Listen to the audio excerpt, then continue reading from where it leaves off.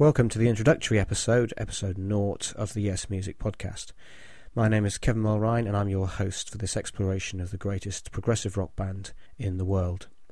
First of all, some disclaimers. I want to tell you what this podcast isn't going to be about. I don't class myself as a Yes historian. I don't know every detail of the band over the years. I'm not a Yes trivia expert. I wouldn't win any fan trivia competitions. I've only been to 5 Yes concerts. However, what this podcast is going to be about is an exploration of the music of the greatest progressive rock band in the world. It's going to be my thoughts rather than a regurgitation of books I've read or interviews I've seen or listened to. It's about me listening to Yes music almost every day of my life for over 25 years. I was introduced to Yes's music by a friend back in the 80s. He lent me 2 different albums, 90125 and Tormato.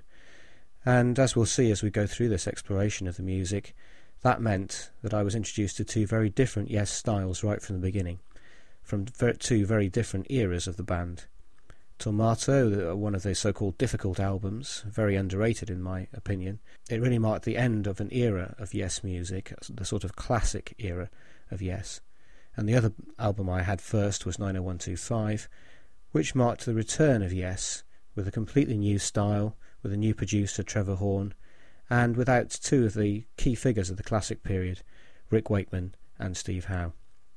However, I'm jumping ahead a bit. That's the flavour of what this weekly free podcast will cover, though. The music, my passion for it.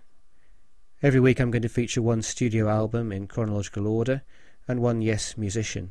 Through my reflections you can follow the story of prog rock's finest band, and I'm going to include show notes on the website www.yesmusicpodcast.com, which will hopefully help you find some of that music if you don't already own it on the web. There are copyright reasons why I can't include any Yes music in the podcast. However, I am talking to the producers, to the record company of the latest Yes album, just released recently, Fly From Here, to see if I can use some of that music as my intro music, and I'll let you know how I get on with that. They say they want to see the website and the podcast, listen to the podcast before they give me permission, so see how I go. Your homework for the first week, then, is to listen to the first Yes album, just entitled Yes. And in the meantime, why don't you follow the show on Twitter at Yes Music Podcast, or send me an email, show@yesmusicpodcast, or leave a comment on yesmusicpodcast.com. So that's about it for the introduction to the Yes Music Podcast, but before I go, I'd like to do a few thank yous to the people who have helped me get this far. Ray Ortega, I hope I've pronounced that correctly, Ray, who is at Podcast Helper on Twitter, and he runs the podcasterstudio.com. He's helped me enormously right from the beginning of my desire to start this podcast. Dave Jackson of schoolofpodcasting.com. I've been part of the free podcast bootcamp that he's been running, which has been excellent and helped me launch this site through WordPress.